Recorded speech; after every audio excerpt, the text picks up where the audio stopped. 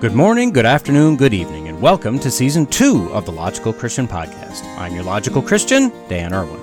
Welcome to those who are here for the first time, and a hearty welcome back to the LCP faithful. What we do here is look at what the mainstream media feels is important to tell us about current events, politics, science, religion, and just about anything else, but we're not interested in their spin. We want to look at these stories logically, and we especially want to look at these stories as Christians. Links can be found in the show notes if you'd like to follow along. So with that, let's go be logical Christians. First of all, I want to let everyone know that I'm okay. Nothing's wrong.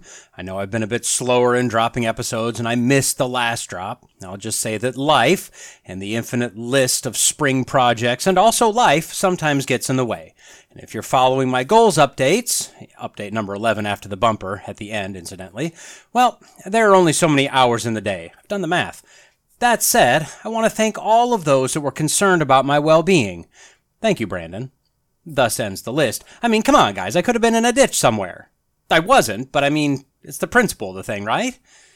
Anywho, the old saying goes, strong men create good times create weak men create hard times create strong men. And this, my friends, is the way of the world. The United States, the Western world, the enlightened nations, the wealthy countries, nowhere is immune to the societal cycle. What we've proven over and over again throughout all of history is the good times creating weak men creating hard times part. Unfortunately, the roller coaster doesn't always make it up the next hill, that being the strong men part. And that's when you see societies, empires, civilizations collapse. Don't stop looking for a beam to throw a rope over. I'm sure there's no problem.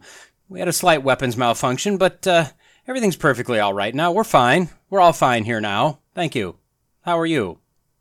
Now, on today's episode, first we'll truly be offensively strong, then we'll sow strength and reap weakness. So don't you dare even think about thinking about it, and know that with greater power comes potentially greater losses of freedom. Now I'm going to need you to suck it up, because here we go. If there's one thing the Logical Christian Podcast is all about, it's using more words than are necessary to make a simple point. But if there were two things that the Logical Christian Podcast is all about, it would be the too many words thing and then education. I'm here to help. That's all I'm saying. Now, we know that one of the worst possible things we could do to anyone ever in all of time, in all of history, with an understanding of all of history and all bad, vile, evil things that have ever happened to any of the people of this entire world throughout all of that time, is offend someone. I mean, sticks and stones may in fact break my bones, but names and words, phrases, intent, unintended intent, etc. are literal torturous murder. I, your humble host, strive to be better than you, my less informed, less socially aware than I, listener, and model even, inoffensiveness. I think we can all agree on that. So to help, I want to give you some offensive words and phrases that you should never use. And we know this is accurate because it comes from thesaurus.com. First, spirit animal. Some cultures believe in these silly things, that they actually exist. Whew, and we shouldn't use their words for made-up foolishness. So some alternatives they gave include, quote, Baby Yoda is my kindred spirit. Or maybe you like, quote, pistachio ice cream is my raison d'etre. Or, quote, that piano-playing cat is my demon. Now, I'm not sure why demon is different, nor do I know why I'd ever use that word to replace spirit animal, but let's ignore those and move on, shall we? Next is ninja. Sadly, this is a case of cultural appropriation. You, my friend, are not a ninja, even if you are. I don't think you are, and you definitely can't use the word no matter what. Maybe instead, quote, you are a whiz with plants, or maybe, quote, he's a warrior on the field. Or I think we can all identify with, quote, that is one ace charcuterie board maker. You may want to turn your audio device down for this next one. We're going to use the N-word. That's right, Nazi. Now, Thesaurus.com blames Seinfeld for the infamous soup Nazi for this one. But if you dare use this term in any way that doesn't specifically mean the German National Socialist Party under Adolf Hitler, you're no better than a dirty commie, minimizing the atrocities of the Hitler era. Instead of calling your father-in-law a Nazi, you could say, quote, my father-in-law is a cookie boss. You may want to say, quote, I go all authoritarian when it comes to the right way to put up Christmas decorations. You know, rather than the all-too-common, I'm a Christmas decorations Nazi. And maybe we can edit Seinfeld and state that this individual is now the, quote, soup absolutist. I mean, it just rolls right off the tongue. A few others. Don't say scalp unless you're speaking of the head skin. Otherwise, you just speak of how you were robbed, although wouldn't that be appropriating the theft profession? Maybe say fleeced. Although I'm concerned for not only real sheep, but also furries that dress like sheep. We don't want to use the word gyp, because clearly that's a slang slur that slanders the proud Romani peoples known as gypsies. And finally, do not use hysterical. This is just demeaning to women, since they're the ones that clearly are just crazy in the head. I don't want to use the H word. Yeah, this one is apparently sexist, I guess. Instead of saying, baby, settle down, you're just being a typical hysterical woman, like women always are. You'll want to say, quote, that was an intense reaction. Now, this one was just one site. If you really want to be inoffensive, go to Google and type in the search offensive words and phrases, and then you can spend the rest of your life learning how every single word in the American language is offensive somehow. And don't even think of using a different language. That's cultural appropriation, probably. And I don't want to hear you whine about, but that's my native language, blah, blah, blah. Just no, knock it off. But what happens when you fall into the inception of offensiveness? See, found on harbingersdaily.com, headline, UK government admits it was inappropriate to argue that the Bible is no longer appropriate in modern society.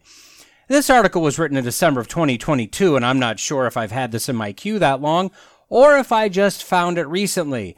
But we're going to back up one more article from this one and go to November 2022, also on Harbinger's Daily. Headline, Win for Arrested Preacher After Crown Prosecution Claims Parts of Bible No Longer Appropriate in Modern Society. So here's the background to the story. A 55-year-old cancer survivor from Swindon, Swindon, it's a town of just under 200,000 people in southwest England. Nothing? It's home to STEAM, Museum of the Great Western Railway. There you go. Now you got it. So this man, a veteran of the British Army's Special Forces, had the audacity to preach on Swindon High Street in November of 2022. Now I know you're already aghast. How dare he? But just wait. This gets much worse.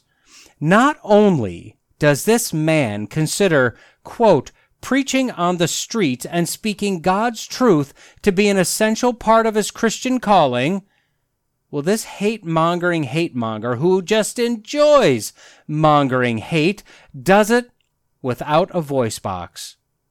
Yeah, I found a live stream of him telling his story to some others, and he was pressing on his turtleneck around the Adam's apple region. Not sure what exactly he's got going on, but very quietly and gravelly, he was telling his story. Apparently that's what cancer took from him. And whatever voice he has left, it isn't much. But like the terrible human being he is, he's using what little voice he does have to proclaim Christ. Just wow. Now, apparently on the day in question in November, keep in mind, 2022, not like this was the 1800s when this sort of thing was acceptable. No, this was 2022. Well, on this day in question, he was preaching in part Genesis 1, and we all know what's in there. God made them male and female, and the institution of marriage is one man and one woman. Oh, how angry are you now? Well, not as angry as two women, apparently from the Isle of Lesbos were, when they walked past holding hands. See, as they passed, this guy had the audacity to say, quote, I hope you are sisters. To which they, instantly offended, proudly or pridely proclaimed that they were married, which, might I add, is a perfectly normal, beautiful, biologically confusing, procreatively limiting thing to do, and don't you say otherwise. Unfortunately, I wasn't there in Swindon at the time, or I was, but I was at the Railway Museum. It's hard to say, so I couldn't warn Mr. Dunn, and he lashed out at them, quietly and calmly, that the Bible says that homosexuals will not inherit the kingdom of God. Now, you're not going to believe it, but these two women, self-proclaimed thespians, or women who love women, especially love women, did not care about the kingdom of God. Nope, these Lebanesians took offense. And you would too, when you hear that, as the Liam Neesians tell it, Mr. Dunn shouted at them, "They will burn in hell." I can only assume it was the loudest, almost inaudible shout that these two librarians ever almost heard clearly. Well, that, sir, or ma'am, or they, them, that's hate speech. Now, Mr. Dunn claimed that he was just trying to, quote, declare God's truth out of love and compassion for the people passing by and listening, and further claims that these two planetarians were lying, that he did not threaten nor abuse them and didn't do anything disorderly, to which the police that were there interviewing him said, "What? Could you speak up, please?" I'm just assuming that last bit. Now, his lawyers claimed that Articles 9 and 10 of the European Convention of Human Rights, that grant the freedom of thought, conscious religion, and expression, that his opinion, strong as it may be, is protected, quote, even if these cross the sensibilities of the majority of the population. They further pulled out the sticks and stones defense, claiming that the simple act of speaking biblical truth does not amount to, quote, abuse. But his lawyers were not prepared for the rebuttal by the Crown Prosecution Service, or the CPS, when they said, "Yeah, does too," and then they plugged their ears saying, "Can't hear you." The Prosecution Service claimed that the prosecution was both necessary and proportionate, which would be very similar to me working at McDonald's saying, "Look, I know you're on your way to see doctor now, but 3 chicken sandwiches, 4 Big Macs, a frap, 2 milkshakes, and 4 family-sized fries are definitely necessary and proportionate," and then ring him up. They went on to say, quote, "There are references in the Bible which are simply no longer appropriate in modern society, and which would be deemed offensive if stated in public." And then they pointed at references in Exodus and Leviticus regarding, dare I say it, slavery, and references to the death sentence. Can you believe it? Just imagine what else might be in there. I'm glad now I never got around to reading it. Anyway, despite the open and shut case that could have landed Mr. Dunn with a criminal record, the two Leviathans apparently refused to engage with the case after making the allegations. I wonder why. Mr. Dunn then gave a hateful statement of hate, a hatement, if you will. Have your airsick bag ready here, folks. I'm going to read the first paragraph for you. Quote, "Before I became a Christian, I hated people. I served with the special forces, and I made it my mission to learn how to best kill people. That was my job. But when I met Jesus Christ, he changed my heart, took away my hatred, and filled it with love. Jesus was the answer for me, and I believe the world needs to know and experience this hope. That is why I do what I do, to help everyone find the light of Jesus out of the darkness we all live in." Oh, just disgusting. Andrea Williams, the chief executive of the Christian Legal Center, who is Mr. Dunn's legal representation, in part said this, quote, "The view from the CPS was that the Bible is offensive and contains illegal speech which should not be shared in public.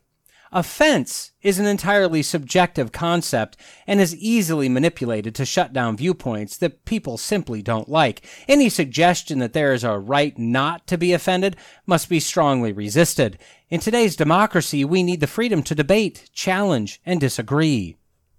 So back to our initial article, which we'll barely touch on, but it's where I started, so it's where we started. The CPS came out and said that it was inappropriate to make the argument that there were parts of the Bible that are, quote, simply no longer appropriate in modern society and too offensive to state in public. Now, they were sorry, but if those two libertarians hadn't refused to press their case, Mr. Dunn would have been prosecuted for hate speech because he had offended and upset a member of the public. But they all dropped it. Whoopsie, sorry, we're all good now, right? And it was confirmed that there had been no change of policy, that things were fine, and in the future, if something like this were to happen again, where people express their opinions and a disagreement ensues, well, they'll have to get the senior district crown prosecutor to sign off before they serve the offender. There, everything is fixed now. So the alleged offender who offended the others was apologized to from the offensive police for offending him when they claimed he offended others. Inception offense. In fact, it's offense all the way down. Now we look at this and we're generally taken aback by someone or some agency, a government, making the claim that professing yourself to be a Christian is offensive and not for public consumption. Now, I think some discretion as to your audience should be observed. You may not want to tell the story of the Levite that cut his dead concubine into pieces and sent those pieces throughout all of Israel, to little kids. Yeah, that starts in Judges 19, if you're curious. One of the oddest stories in the Bible. I think most people agree with that. But in general, we as Christians are offended when we're told that simply preaching the Bible is offensive. But look around. This isn't an isolated incident. In February 2021, a 76-year-old grandmother was silently walking and praying near a UK abortion clinic.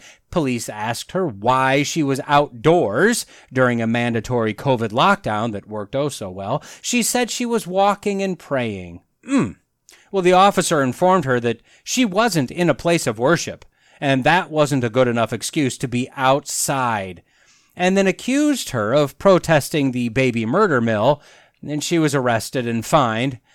She challenged the arrest, and she won. In December of 2022, a woman was on the other side of the street opposite an abortion clinic, silently praying, in her own words when she was being questioned by the police, quote, praying in my head. While being near this clinic meant that she was in a, quote, censorship zone. A bystander alerted police to tell them that this woman might be praying. Well, when she admitted that she, quote, might be praying in my head, the officers requested she accompany them to the station for some questioning. She politely declined the offer, at which point she was arrested for, quote, suspicion of failing to comply with public spaces protection order. But before you get upset, it only took a couple months, and as of last February, the charges were dropped. I mean, legally, she still has an arrest and a charge against her name, but, silently praying, right? I mean, she's pursuing full cleansing of her record. But oh no, some people never learn. She was arrested again in March, like just a few weeks ago, this time for silently praying in a censorship zone. In fact, looking at the two videos, it's the exact same censorship zone. I mean, come on, lady. Why can't you offensively, silently stand and pray somewhere else?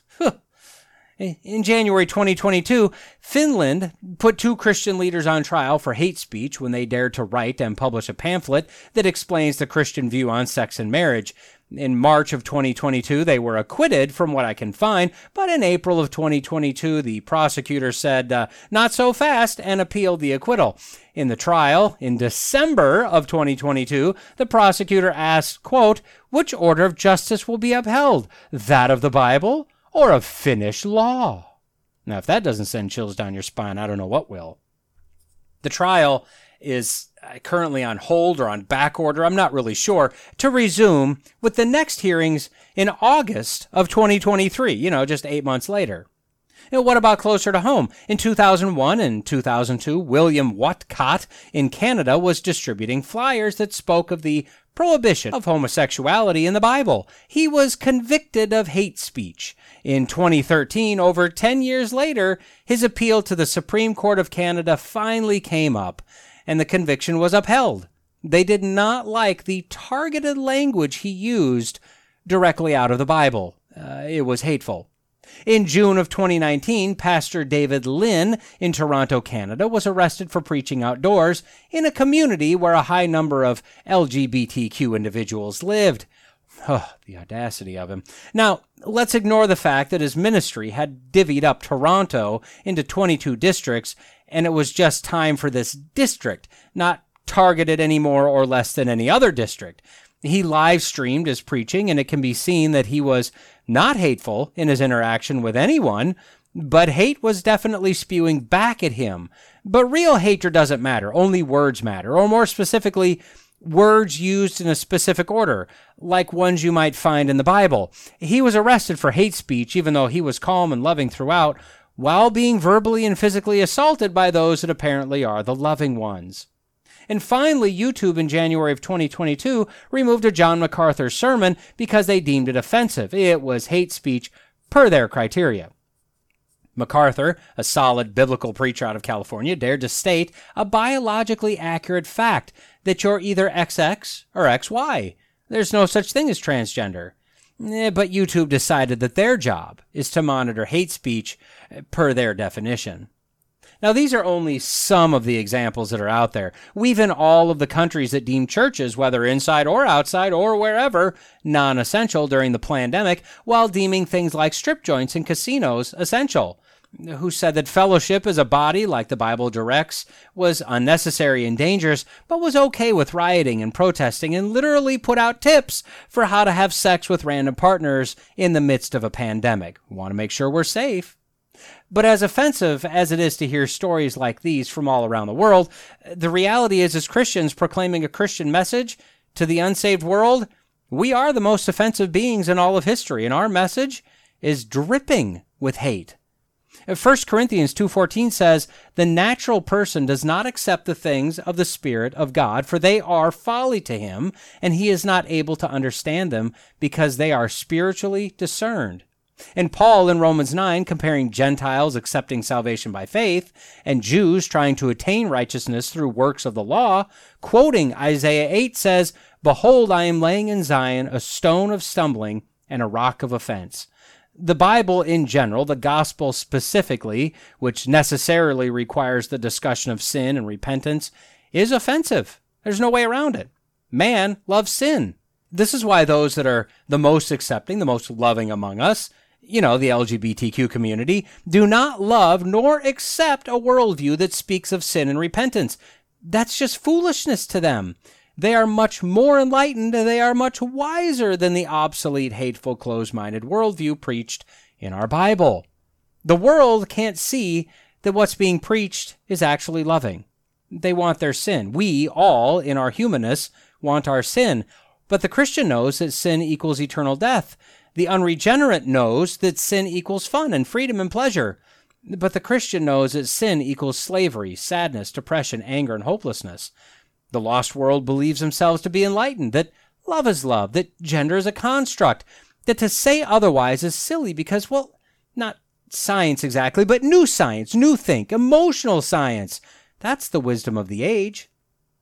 But the Christian knows, as Paul says in 1 Corinthians 1, that the word of the cross is folly to those who are perishing. But to us who are being saved, it is the power of God. For it is written, "I will destroy the wisdom of the wise, and the discernment of the discerning I will thwart." Where is the one who is wise? Where is the scribe? Where is the debater of this age? Has not God made foolish the wisdom of the world? For since in the wisdom of God the world did not know God through wisdom, it pleased God through the folly of what we preach to save those who believe. The West has generally been insulated and isolated from any sort of real persecution, and I'll be honest, pretty thankful for that. But the cracks in the dam are starting to show and grow and join together. The unsaved world has waited and tolerated us just about long enough. Their patience and acceptance is wearing thin. It's coming to an end.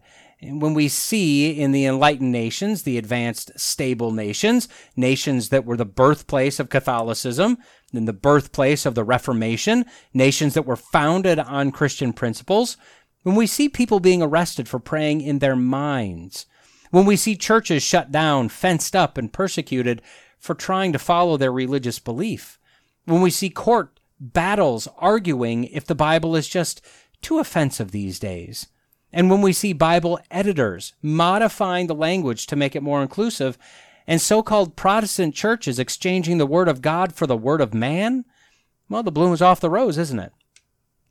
John 15:18 through 25 says, "If the world hates you, know that it has hated me before it hated you. If you were of the world would love you as its own. But because you are not of the world, but I chose you out of the world, therefore the world hates you. Remember the word that I said to you, a servant is not greater than his master. If they persecuted me, they will also persecute you. If they kept my word, they will also keep yours. But all these things they will do to you on account of my name, because they do not know him who sent me. If I had not come and spoken to them, they would not have been guilty of sin. But now they have no excuse for their sin. Whoever hates me hates my Father also. If I had not done among them the works that no one else did, they would not be guilty of sin, but now they have seen and hated both me and my Father. But the word that is written in their law must be fulfilled. They hated me without a cause. The reality is the Crown Prosecution Service is correct. The 55-year-old cancer-surviving veteran Special Forces Mr. Dunn was offensive. No matter how he said it, it was what he said. It's hateful and offensive and, yes, even inappropriate for speaking in public. The words, the context, the intent, the implication, the actual meaning of the words are offensive to those with blinded eyes, to those that love their sin and hate their Creator. We should be thanking God for every day that we are not severely persecuted. We should be asking for God's blessing and protection on those that are face to face with the anger and hatred, the governing authorities and the legal systems. We should be asking for courage to stand for what we know to be true if and when the time comes. We're not all called to be street preachers, but some of us are. We're not all called to protest abortion clinics, but some of us are. We're not all called to run for positions of leadership, but some of us are. Most of us are called to live so-called normal lives, and in our normal lives, there should be no question about what we believe and why.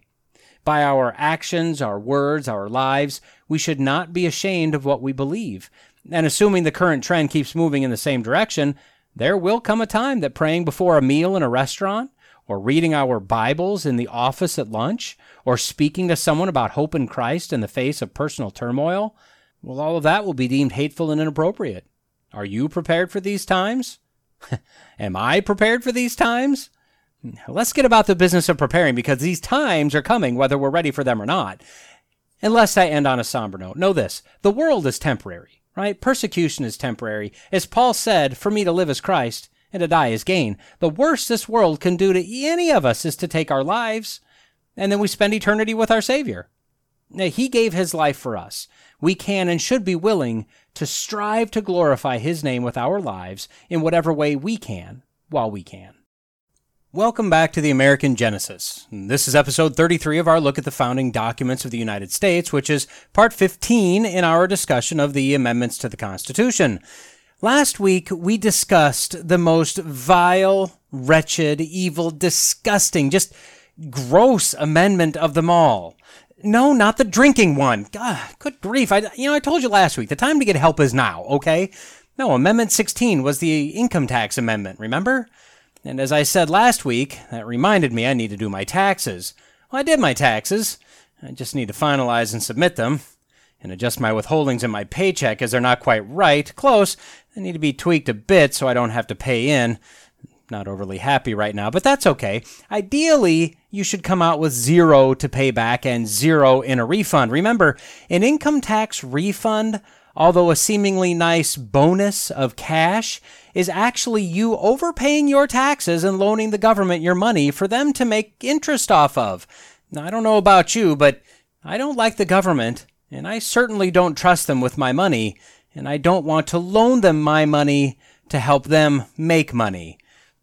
Anyway, that Dave Ramsey type thing aside, it's not the point here. We would hope that today we'll talk about how they came to their senses and repealed the 16th or clarified it or something like that. But no. We'd hope that Amendment 17 would at least be a good one for the country, an amendment that redeems our governmental overlords. But no, not really that either. So, running on a high from just amending the Constitution with the 16th, the 17th was proposed to the states only 3 years later. Unlike the first 15 amendments where we could ask, hey, what does this amendment do for us? This is another amendment where we ask, hey, what does this one do to us? As always, let's start by reading the text. Quote, The Senate of the United States shall be composed of 2 senators from each state, elected by the people thereof, for 6 years, and each senator shall have 1 vote. The electors in each state shall have the qualifications requisite for electors of the most numerous branch of the state legislatures. When vacancies happen in the representation of any state in the Senate, the executive authority of such state shall issue writs of election to fill such vacancies, provided that the legislature of any state may empower the executive thereof to make temporary appointments until the people fill the vacancies by election as the legislature may direct. This amendment shall not be so construed as to affect the election or term of any senator chosen before it becomes valid as part of the Constitution. Okay, we'll look at some of the language here in just a moment, but the bottom line is that this is the amendment that moved the election or selection of the senators from the legislature of the state to the popular vote of the people. Additionally, if a vacancy occurs between the election dates, the executive, the governor of the state, still makes that temporary appointment, but now instead of that being temporary until the legislature meets again, it's temporary until the next state election, when a special election would be held to fill that seat for the remainder of the term. Now, a nefarious governor on either the right or the left could use something like this to get someone in that was popular, then make it lucrative for him to vacate that seat and allow that governor to get their person in for up to 2 years that they really wanted in the first place. Now, that was and still is the theory behind the election of John Fetterman, the Frankenstein-looking stroke victim with severe complications that beat out Dr. Oz, a horrible choice, for Senate seat in Pennsylvania.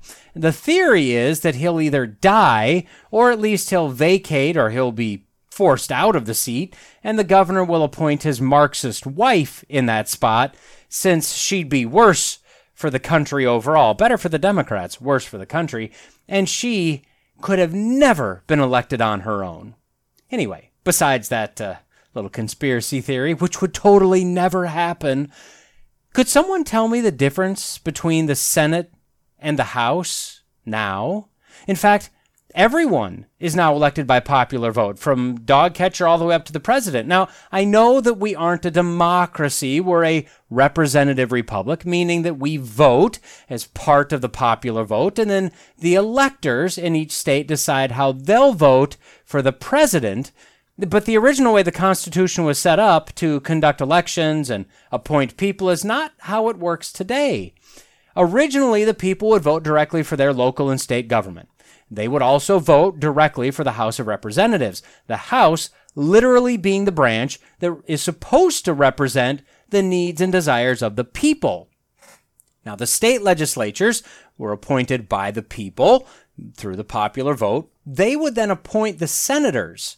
The people did not directly vote for the senators. The Senate was the branch of the federal government that represented the interest of the state itself, which may or may not align with the current desires of the people, but would hopefully be the best thing long-term for that state. The state legislature would also appoint electors based on the number of senators and representatives in the state. These electors had the job of casting their votes for the president. They were supposed to be independent voters that would look at the popular vote, look at the needs of the state, look at the candidates, and then vote for the best option for president and then also for vice president, which may or may not align with the state legislature's desires or the people's desires. See, there were multiple layers of voting, of independence. Each group had a specific focus to try to create the best state and the best country they could for the people. But now, due to the passage of the 17th Amendment, due to changes in the selection of electors, we are basically a shadow democracy. The popular vote votes for the local and state. It votes for the House. It now, thanks to this amendment, votes directly for the Senate. And now each party has a slate of electors that they've decided on, and whether you know it or not, when you vote for president, you're voting for his or her slate of electors as well. So the popular vote votes for the electors. The only thing we don't vote for is the Supreme and some other court justices, the president's cabinet, and the heads of all these massive bureaucracies and agencies that probably shouldn't exist in the first place. Every level of independence, every stopgap measure, every point of either non or counter bias has been systematically removed. This is not a good thing. This is why we have massive and getting massiver pendulum swings in political party control. This also has removed the potential protections for the federal government just swallowing up the states, because now every elected official is of the same ilk, voted in the same way, all with the same theoretical mandate by the people. So, in 1912, the Congress proposed this amendment. They felt that there were a few problems with the system as originally designed, and these are, I guess, legitimate concerns. I won't argue that point. It was at least worth a debate. First, they were concerned that corruption in the state legislatures would result, or was resulting in, a sort of pay-for-play kind of senatorial appointment. Whoever could lay the most grease on the palm of the legislatures could be a senator. That said, from 1857 to 1900, only 3 appointments were investigated for impropriety, and only 10 cases total were alleged and contested in more than 100 years of application of the original system. So was it a problem that needed fixing? No, it wasn't. Now, would it be a problem today? Yeah, possibly. I'm not sure that we'd even notice with the sandbox that we're playing in today, but yeah, I mean, possibly it would be. Now, the other issue had a bit more ground to stand on, but in my opinion, just a very small bit. The problem was theoretically a deadlocked state legislature. In the case of disagreement at the state level, it was possible, and it did happen a few times, that the state would be delayed, sometimes for a couple years, sending their Senate representation to Congress. Now, to me, this is not a problem that needs fixing either. What that tells me is that the people in the next election needed to vote out the troublemakers in their state and get people in there that align with what they're wanting. That wouldn't guarantee a deadlock wouldn't happen, but it would be a constant process of flushing out the bad and plopping in the somewhat not quite as bad. And if your state didn't have representation in the Senate, well, I'm sorry. I don't know of anywhere that said that your state had to have senators there, or more importantly, that without all senators present, the Senate can't do any work. So again, this wasn't a problem that needed fixing. Well, regardless, this push for a popular election of the Senate wasn't new in 1912. In fact, the push started almost 100 years earlier, but it really gained steam right before the turn of the century. The Populist Party, remember, they were leftists, socialists, so, not good people, added a direct election clause to their party platform. In 1908, Oregon passed a law in their state that would use the popular vote to elect their senators, which, by the way, I'm actually for. I think the state should have the right to try things. Nebraska soon after followed suit. 10 states had popular votes for senators that served as unofficial kind of a poll of popular sentiment that would help inform the state legislators as to who the people wanted as their senators. By 1910, there were 31 state legislatures calling for the direct election of senators, which is kind of ironic, as that would literally pull power away from the state legislatures. And why would they do that? I don't know. I really don't know. Maybe they didn't want the responsibility. Maybe they didn't want to have to answer to their constituents as to why they selected who they did. Maybe they didn't want the hassle. Maybe they saw it as an impediment to their re-election. I'm really not sure of the reasoning, but no matter how I slice it, it appears to be due to a weaker caliber of politician, a weaker caliber of man, that just wanted to avoid anything that might harm their little sphere of power. I could be wrong. Probably not, but I could be wrong. As a result of the political pressure, an amendment proposal was made in 1911. After much debate, after multiple edits, the Senate approved it in April of 1912, the House approved it in May of 1912, and it headed to the states.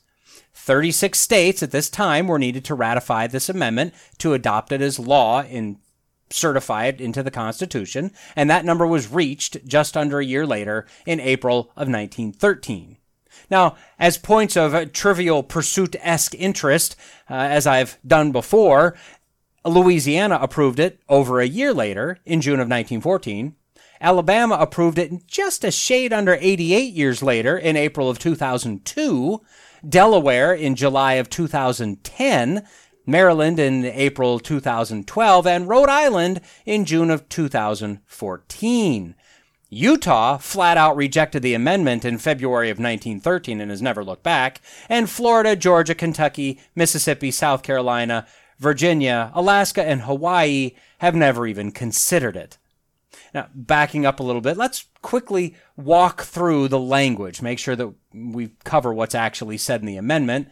The first of the 3 paragraphs is the major change, with one word changed, and that was sandwiched between exactly what was stated in the Constitution originally. It was taken directly from Article 1, Section 3 of the Constitution, and in there we read, quote, "The Senate of the United States shall be composed of 2 senators from each state chosen by the blank thereof for 6 years, and each senator shall have 1 vote." Now, in the Constitution originally, that blank was filled in by the word legislature. In the amendment, that blank is now filled in by people. The second paragraph has to do with the vacancy process. The basic idea is the same. The state executive, the governor, would appoint a replacement. But rather than the next meeting of the legislature taking up the business of appointing a full-time senator for the rest of that term, the temporary appointment would stay in office until the next election in the state, where the people would vote for the next senator. The third paragraph simply states that the amendment would not be retroactive to those already appointed to the Senate. Now, just as the call for a change to popular vote elected senators started with some proponents and gradually grew into what amounted as a movement or a mandate to make it happen, there are also a few that would like to see the 17th Amendment repealed and the system placed back into the hands of the state legislature. Ben Sasse, a former Republican senator from Nebraska, called in 2020 for the repealing of the 17th Amendment. Now, Sasse was a very strong Republican in many ways, but at least at the end was not a Trump fan, and he voted with the contingent to impeach Trump for the second time. Of course, by doing that, he quickly fell out of favor with the Republicans for this move. Now, although I disagree with his voting for impeachment, and I disagree with his dramatic, scared little girl viewpoint of the January 6th, mostly peaceful ambling by the people through the People's House with some rabble-rousers, mostly plants and leftist instigators, I still think that his general policy positions were really solid. Now, he resigned from the Senate in January 2023 after being elected the second time to accept the presidency of the University of Florida. Anyway, and no, that's not a digression, so I'm not going to say that. I wanted you to know where he was coming from so that you know that in 2020 he called to repeal the 17th Amendment. I think that was a good call. Now, in his discussion of why, he hypothetically brought the writers of the Constitution to the present day, saying, quote, "I suspect they'd also be stunned by the deformed structure of our government. The Congress they envisioned is all but dead. The Senate, in particular, is supposed to be the place where Americans hammer out our biggest challenges with debate. That hasn't happened for decades, and the rot is bipartisan." Disagree with that, I challenge you. Now, he argued that the debates inside of the Senate would be more productive and would be a fight for the rights of each state if the states controlled who served in the Senate rather than just a nationally focused partisan farce elected by the popular vote. He also wanted cameras removed from the Senate so they would be more focused on their work rather than grandstanding for the population. He proposed requiring the senators to actually show up for debate rather than using standing committees. He wanted to implement a 12-year term limit in the Senate, and then he wanted the requirement of the senators to have dorms in D.C., which would force the senators to live in those dorms when they were in D.C., rather than, I guess, commuting or doing whatever, wherever, with whomever. Now, Sasse wasn't wrong, in my opinion, and frankly, like I said, I totally agree with him. The 17th Amendment was a solution looking for a problem. It did nothing to help anything and was actually damaging to the multi-level checks and balances the framers of the Constitution put in place to try to force debate, force gridlock, and only allow what is beneficial for the country generally, and the states and people specifically, through to actual law. But here we are. And here we are at the end of another amendment, and at the end of another episode of the American Genesis, looking at the amendments to the Constitution. Now, in the next episode, we'll look at what is probably one of, if not the, most controversial amendment ever, and how it should illustrate the fact that just because something looks like a good idea on the surface doesn't mean it won't backfire, and backfire massively in the long run. But for now, I'll just say, until next time.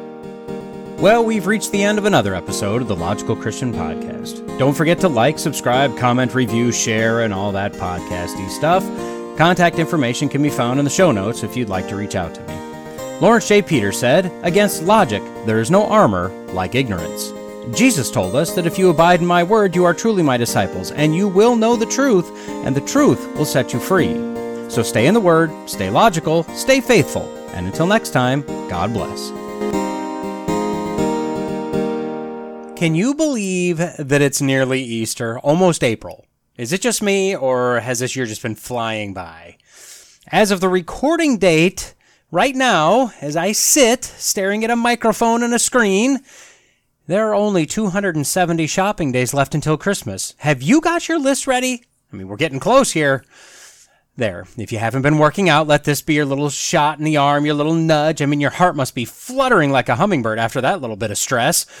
Anyway, since it's almost Easter and we all know what Easter is really all about, Charlie Brown, let's hop to it. Right? Pun? Okay, well, here we go. Have you ever heard of the Overton window?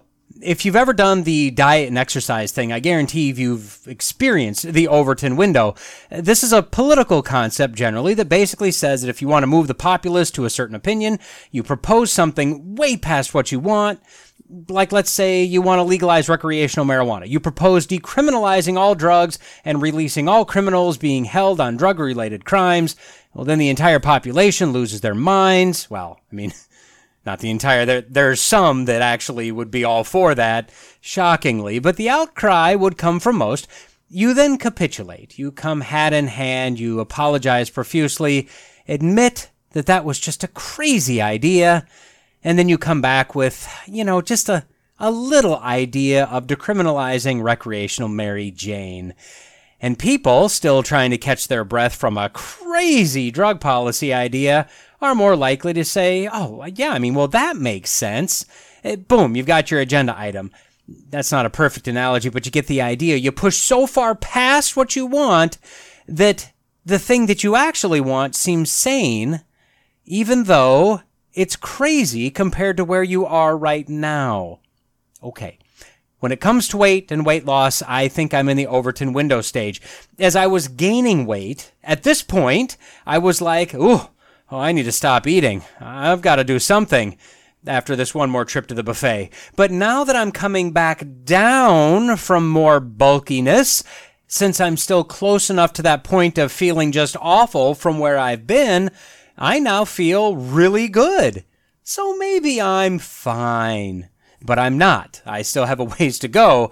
It just feels like I'm okay because of how crazy outside of the window I went. Anyway, last week was an okay week. That's all I'm trying to say. It was definitely better than the week before. Definitely not as good as past weeks, or as good as weeks need to be.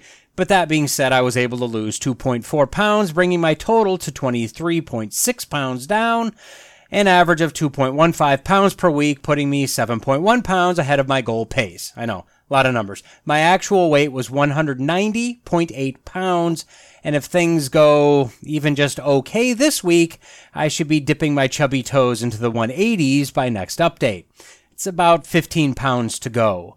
Now, I mentioned a few weeks ago that I was potentially coming up on a 4-pound loss week. I wasn't sure, but it kind of felt like it, since, some of the past weeks were smaller than the numbers the calories said they should have been.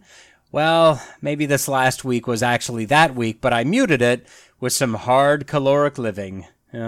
That's my bad. But still, this is a nice dark green, solid green color for this goal still. Now, as for reading, I got to admit, I'm liking this new approach that I'm trying here. Having something that's less heady, shorter chapters or short individual sections that I can consume late at night or early in the morning without having to really focus and concentrate as hard. They're not exactly reading palate cleansers, as I call them, but they're lighter in subjects and lighter in content. So over the last week, I read another 52 pages in my deeper book, putting me about halfway through that one, and I finished a lighter reading book and started another one. So all totaled, I read 245 pages over the last week, putting me at 168% of my goal, nearly what I was at the end of January. So this goal is still a dark, solid green.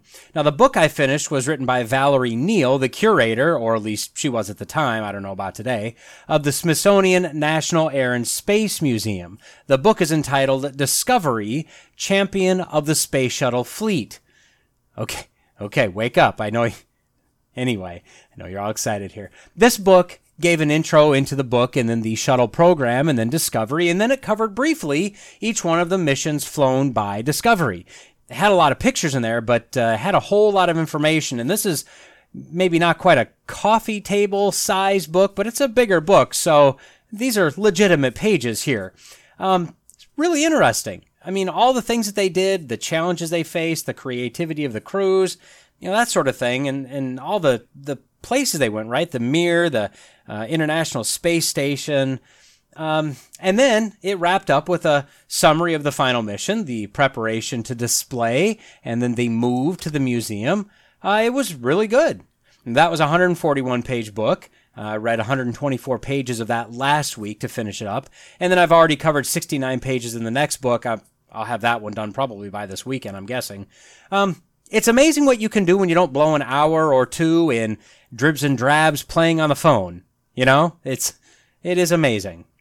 As for my Bible reading, still ticking up. A couple more percent over my goal pace at 158.4%. Again, I could have done better, but at least I'm keeping up with the current pace. And I'll say this. The more I read, the more I want to read. The more I miss it when I don't read on a certain day, and the more interesting it gets. I know that's probably a well-duh statement for many, but for those of us that struggle to read the Bible or to do it consistently, hey, I get it, okay? But maybe my experience can give you a little boost of encouragement to dive in and try. Now, I'm 11 weeks in, but I'd say read consistently for 4 weeks and see where you get and how you feel and how you think about it, and then keep going. As for devotions, we're on a good roll with these. No need to stretch this out any more than I already have. Another week of hitting it every morning. This almost feels like it's becoming a habit, and that's a good thing, right? In fact, on my short stack of books to get to, one of the next is a shorter book on creating good habits for yourself. So maybe I'm on the right track. We'll see what it says when I get to it. So this goal moved up a couple percent in goal pace as well to 119.1%, which keeps it as a nice solid dark green still. And that's it. That's the update. Now, in keeping with the season, here's a little joke that you can take with you, and you will use this with someone. What did the overly excited gardener do when he heard that spring was here? He wet his plants. Oh, you're laughing. Okay, bye.